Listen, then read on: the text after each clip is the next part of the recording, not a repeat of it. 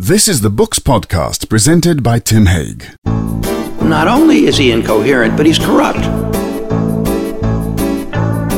Sensible people have known that you can't trust markets to do everything.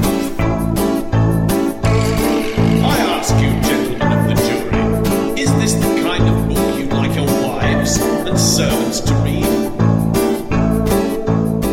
Robert Kuttner is a distinguished journalist and commentator. You're also, I think, an academic, and you've been a government advisor. Where are you at now? What do we think of you as now? Well, I've had a rather checkered career. I've really been an economics journalist most of my career. However, I've done enough serious economics that they've decided I'm good enough to be a college professor. That's right. You teach at Brandeis and so I BU. teach political economy at Brandeis.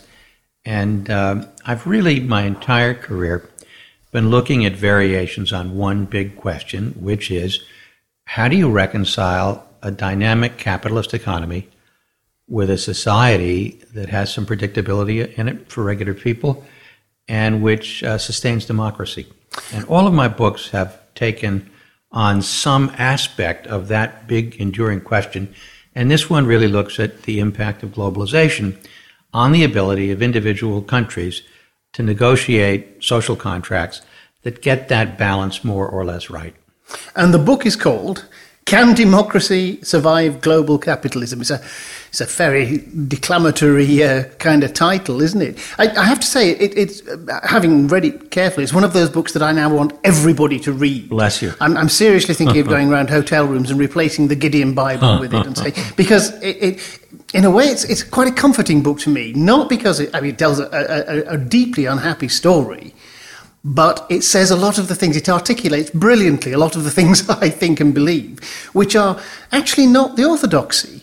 And that's really your point. In fact, I think I'm going to quote you in the introduction. You've said your purpose is to connect the dots between the rise of right-wing populism and the fall of a social contract that once served the broad citizenry of Western democracies. And that's the point, isn't it? Things have changed. Things have, for ordinary people, gone horribly wrong. I think there are two parts to this. I think beginning in the 70s, you had a bad decade. And between 1944 and about 1973, the economy was growing rather well, and ordinary people shared in the benefits. And that gave a real sense of legitimacy to the political class, to the state, to the economy. People felt they were getting a fair shake. And when we had a bad decade in the 70s, beginning with the OPEC oil price increase and the collapse of the Bretton Woods system of fixed exchange rates, and inflation combined with stagnation, and then, of course, you had the particular British variant with the winter of discontent and I remember it. Ambulance drivers not picking up sick people and rubbish piling up.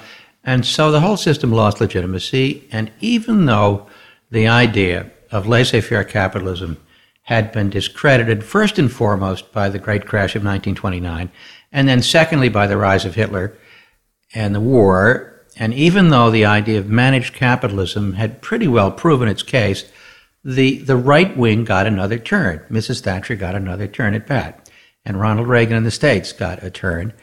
And so even though history had adjudged that model a practical failure, there was enough chaos in the 70s that they got another turn. And I think over the next 40 years, the revised terms of the economy, particularly supercharged by globalization, left ordinary people thinking that the political class did not give a damn about them, that the Davos class, living very well, eating wonderful food, flying off to here and there, and looking down on regular working people as the losers of globalization, blaming it on them, people feeling not only that their livelihood had been taken away, but their dignity had been taken away. And then you take that basic economic story and you add the collapse of 2008 and you add immigrants. That is a combustible mixture. It's a combustible mixture. Because regular people feel that both political parties in the U.S. and Britain care more about immigrant rights and refugees, and they care about me and my mom. They care more about gay rights and lesbian rights than whether I have a job. And I'm not denigrating that, but I think if you want to expand rights to gays and lesbians and transgender people and have a generous, open-hearted attitude towards immigrants, you damn well better do right by your working class first, or they're not going to give you the votes to allow you to be open-hearted towards immigrants. Yeah, essentially you're saying that democracy is undermined when people feel cheated. And precisely. You're saying that that's true. They have a very good point when they feel that they've not gotten that fair shake of the stick. Yes, and two other things. I blame the center-left, so-called, as much as I blame the center-right. You had this period in the 90s where Clinton in the United States, Blair in Britain, Gerhard Schroeder in Germany, Wim Kok in the Netherlands, all of the whole gang. They all moved much further in the direction of Thatcherism than circumstances required. They took from the experience of the 1970s and the whole period that the center-left was out of power, the lesson that there had been something fatally wrong with the post-war model. There really had not. The post-war model worked very well. And I think a lot of this was opportunistic. Blair getting into bed with the city, Bill Clinton getting into bed with Wall Street, Schroeder pursuing policies that the conservatives would not dare to pursue, liberalizing labor markets, which is a polite way of saying battering down wages. And so when the crunch came in 2008, and people really had had enough, and they looked around for a global opposition party, they did not find it in the American Democratic Party or the British Labour Party or the German SPD, because they were part of the orthodoxy. They were part of the group of political rulers who had brought us this new system that is more interested in the privileges of Davos than in the well-being of regular people. And so you look around Europe today, the left is and by the left I don't mean the crazy far left, I mean the sensible social democratic labor left. They're out of power everywhere, with the sole exception of Portugal, of all places. And it's awfully hard to suggest a path back to power. Now, the two exceptions, interestingly, are the U.S. and the U.K. And I can tell a quite optimistic story, and I have not been smoking anything, about the U.S. I'll come to that in a moment. And it's interesting you should say that, because the U.S. and the U.K. are the examples, aren't they, of the failure where we haven't. You have elected President Trump, who, without wanting to to anticipate, we're not huge fans of. And here in Britain, we voted Brexit, which is perverse. Right. But let me do them one at a time. So Brexit is now down 47-40 in early June in the polls. And if it goes down a little bit further, politicians are going to rethink how sacrosanct that referendum was. May is singularly inept. If you wanted to design a completely inept Tory leader, she's the most incompetent could not do Prime better Minister than we've Theresa ever May. had. I agree. Well, maybe Cameron, but a close tie. Problem, of course, is on the Labour side that you've got Corbyn wedded to this old idea from the 70s that there's something horribly bad about the EU in its bones, and there is a path to saying, well, we really need to stay, we need to remain, but we need to renegotiate. And granted, that's difficult because the Europeans might not be willing to do much renegotiating, but that's a possible politics for the Labour Party, but Corbyn's not going to do that. So that's my brief story of Britain. U.S. is rather different. And at least in Britain, you have an opposition party that is around 40% in the polls that conceivably could govern. I mean, leaving aside the peculiar case of Corbyn. Okay, in the States, Trump is very rapidly in the process of doing himself in, and Republicans are beginning to desert him. And if you look at the upcoming elections in November for the House of Representatives, the Democrats are very, very likely to win back control of the House. That means they can do an impeachment. That means they have all kinds of investigative power, because when you are the majority party, in the House, under the American system of strong committees, you have all the committee chairs. The committee chairs can issue subpoenas, and they can launch one investigation after another that will be very embarrassing to other Republicans. And if you go back and look at by-elections in the states, there have been 5 by-elections since November 16, which was the presidential election, for House seats that came open. The average swing to the Democrats has been 22 points. So if that swing were to hold in the general election in the fall, the Democrats would pick up about 70 seats, and they only need 24 to take control of the House. So then, looking forward, I think there's a quite decent chance that not only will a Democrat win in 2020, but a progressive Democrat, a Roosevelt Democrat, not a Bill Clinton Democrat, will be the next president. And I think that could be transformative. So I can actually suggest a plausible road back to power for a progressive version of the Democratic Party. Awfully hard to do that anywhere in Europe. But would it be one that put in place some sort of reversal of this sort of neoliberal free marketing? Because that's the point, isn't it? That's the point. And for that reason, who the Democratic nominee is everybody as important as whether the Democrat wins. If you have another one of these Bill Clinton, Wall Street Democrats who don't fundamentally change the financial domination of everything so that ordinary people don't feel they're getting a fair shake, then the appeal of neo-fascism keeps increasing. So the stakes could not be higher, not only in terms of whether Trump's ousted, but in terms of what sort of government succeeds him. While we're talking about President Trump, as we speak, it's the week in which he's imposed these steel tariffs.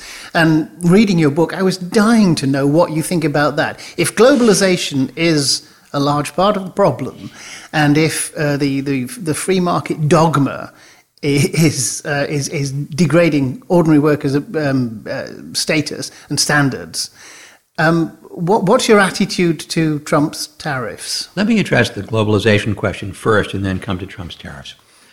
I think you can make a strong case, I do it in the book, other people like the economist Danny Roderick do it, that we let globalization get out of control. Liberalizing trade, that's fine.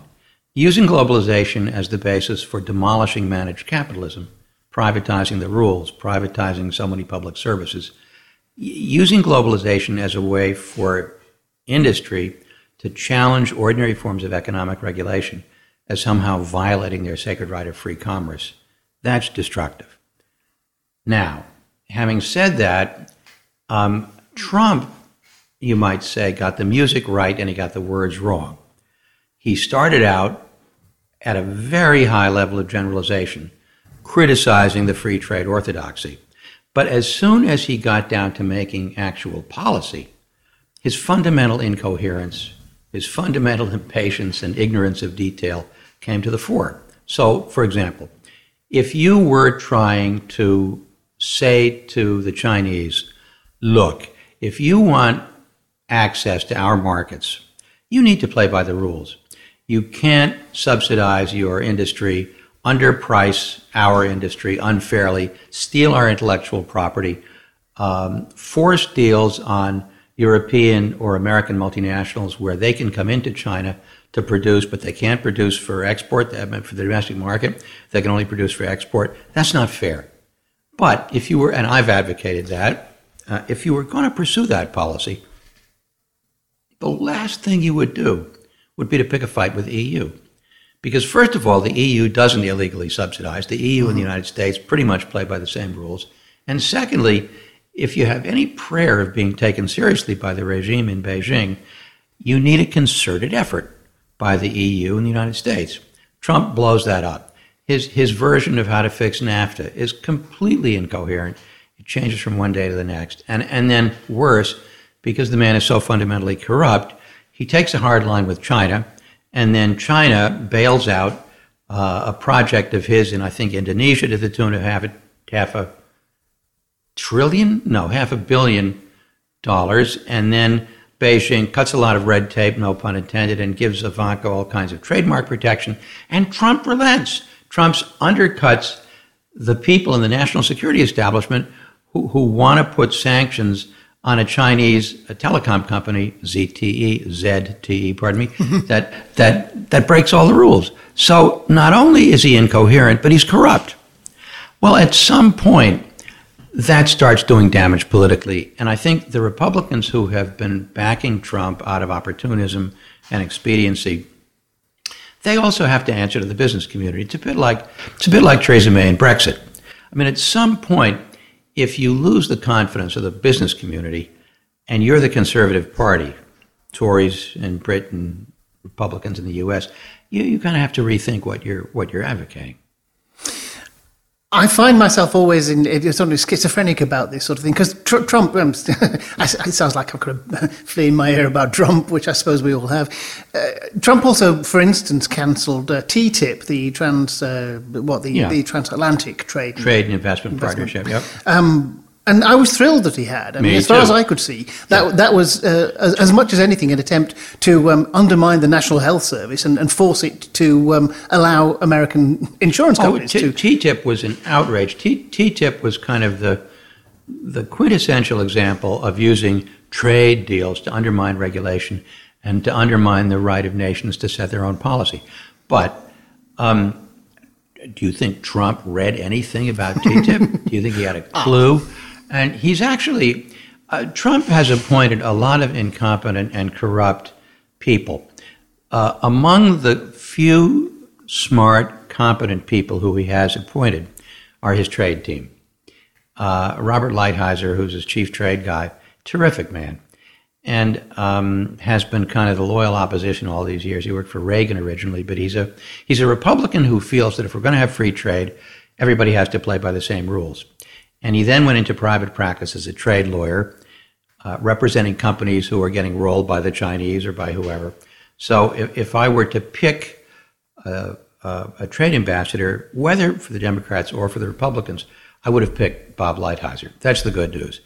So Lighthizer knew that TTIP was a bad deal, persuaded Trump to pull out, good symbolism. But Lighthizer has a whole coherent design that Trump, because Trump is Trump, keeps undercutting. And so there are a few sensible things that he's done, like pulling out of TTIP, like pulling out of the Counterpart Pacific Agreement, the Trans-Pacific Partnership. But when it comes to the more subtle diplomacy of what you do about China, how you make common cause with the EU, and then you've got all the fallout from pulling out of Iraq. We're going to have a trade war between the United States and the EU because Trump thinks he's going to sanction every European bank and every European multinational corporation that does business with Iran. I mean, come on, get real. So you can't have a fight with all of your allies all the time. And Canada, of all people, I mean, there's no more benign country on earth than Canada. And we have a trade surplus with Canada, by the way, in the States. He's managing to pick a trade fight with Canada. So to the extent that I am part of a small group of serious people who have criticized the trade orthodoxy, Trump gives critics of the trade orthodoxy a bad name because he's making such a hash of it.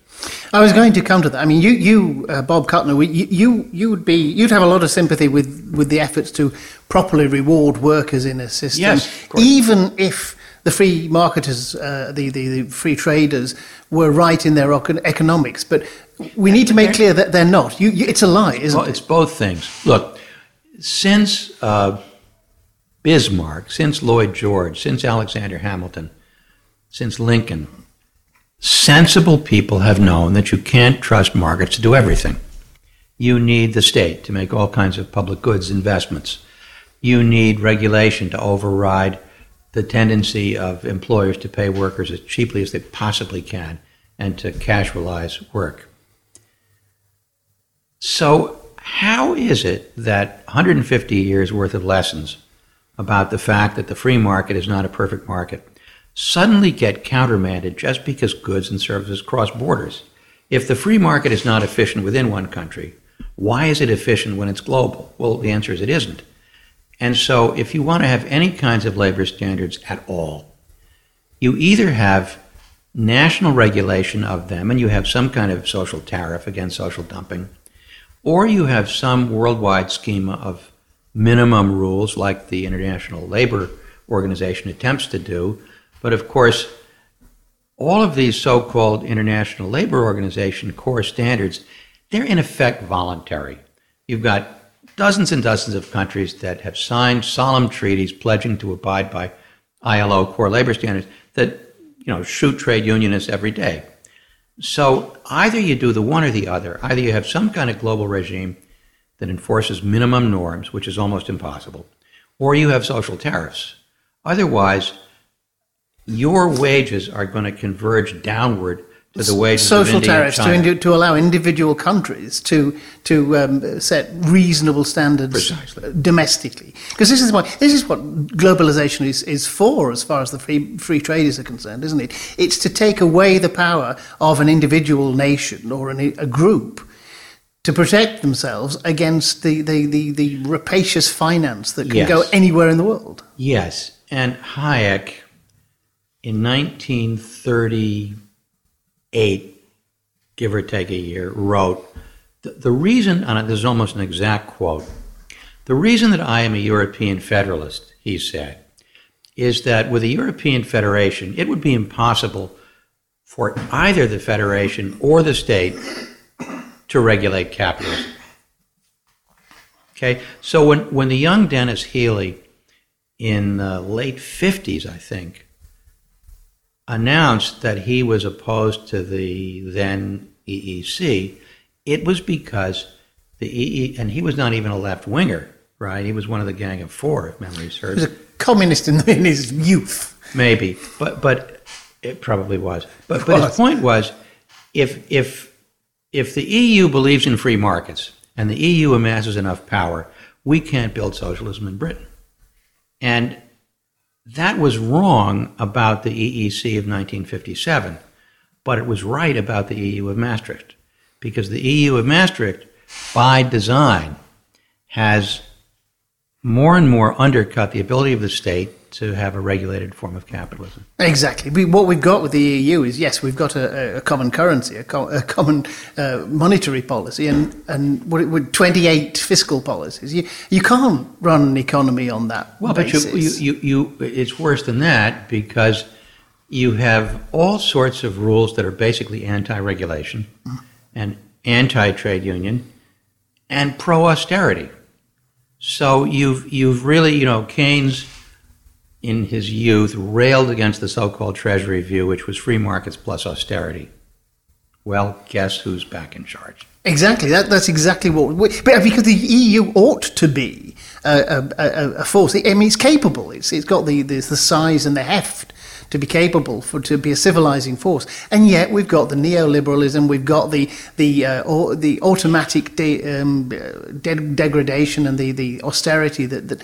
There was a moment when many of us thought that the EU was kind of a leftish project, and that didn't last very long. It was about half an afternoon, wasn't it? Well, it was a bit more than that. I mean, I think Delors, I did a long interview with Delors before he died. Certainly couldn't have done it after he died. And he said, what I most regret is that in the Maastricht Treaty, we gave absolute freedom, these four fundamental rights: free movement of people, goods, commerce, people, goods, capital, and services. And we did not elevate social rights as a primary right. And so it's interesting you say that, because you're fascinating short history of the development of the EU. And Delors, in your book, is as much a villain as anything else. Well, it's He's really... the architect of austerity in France for Mitterrand. Yeah, but it's tricky. And I think one of the favorite little subsections of the book is called A Tale of Two Socialists, where I compare Attlee with Mitterrand. And so it's July of 1945, first majority Labour government takes power with a huge majority, and Britain's debt to GDP ratio after the war is 240%. Britain's lost a fourth of her national wealth. And so you would think the austerity police would say, well, you need to put up interest rates, you need to reassure international capital. What does Attlee do? He keeps top marginal tax rates at 98%, the wartime rates. He continues wartime rationing. He builds a welfare state. Now, question, why did international capital not pummel the pound? Answer, because the rules of the system precluded that.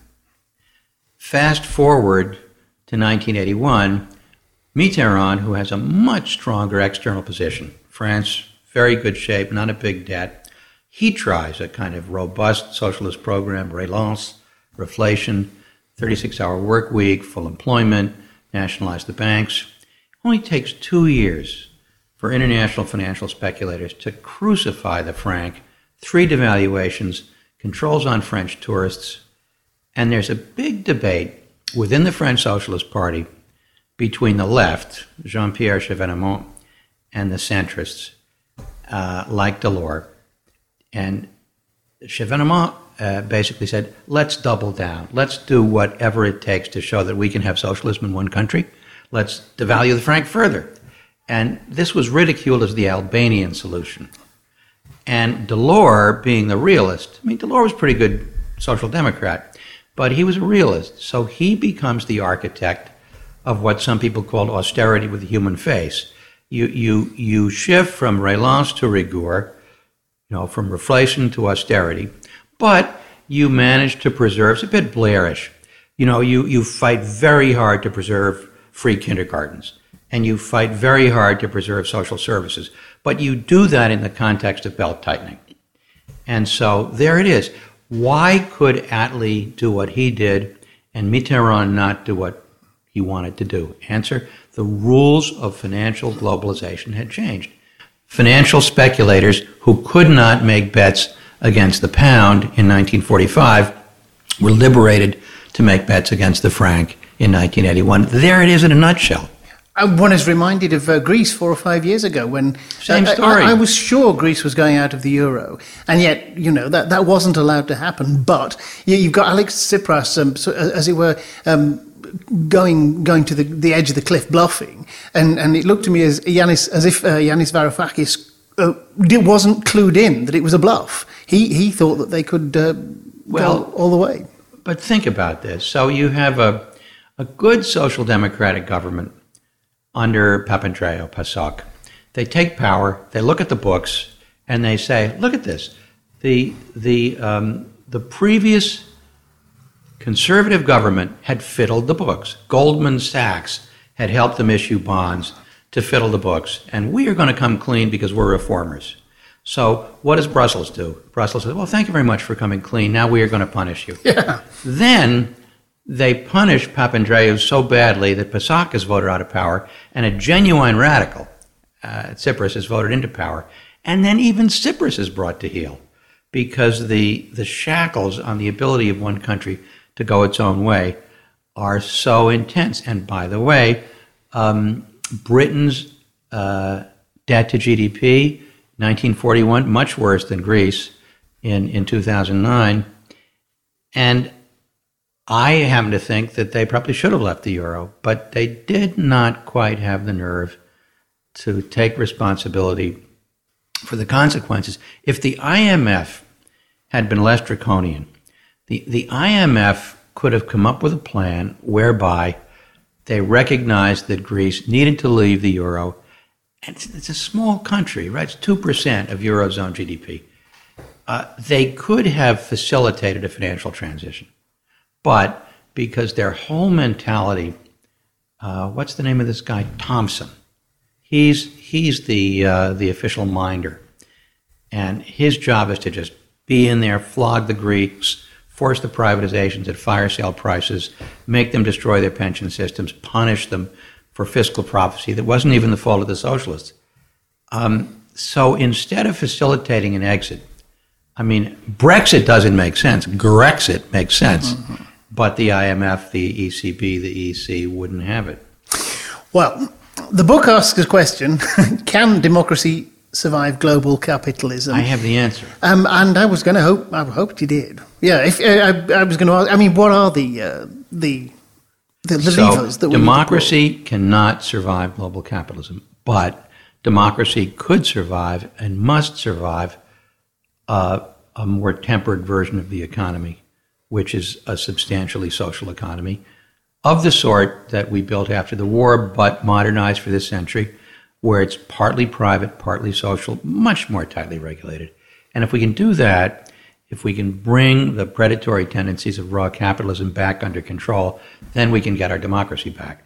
If we don't do that, we are likely to have Putinism, where you have not just raw capitalism, but you have klepto-capitalism, and you have oligarchic capitalism, where you have a devil's alliance between autocrats and kleptocrats.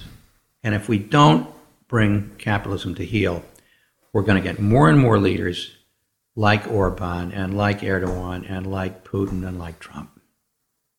Well, Bob, thank you very much. I really enjoyed the book. I think it's eye-opening and I hope so. Brilliantly argued. Thank you very much. Thank you. The book is Can Democracy Survive Global Capitalism by Robert Kuttner. It's £22 in Britain and $27.95 in the States. I recommend it. That was the Books Podcast with Tim Hague. The Books Podcast is produced by Green Shoot. You can find out more at www.green-shoot.com, and Tim can be contacted on tim@green-shoot.com.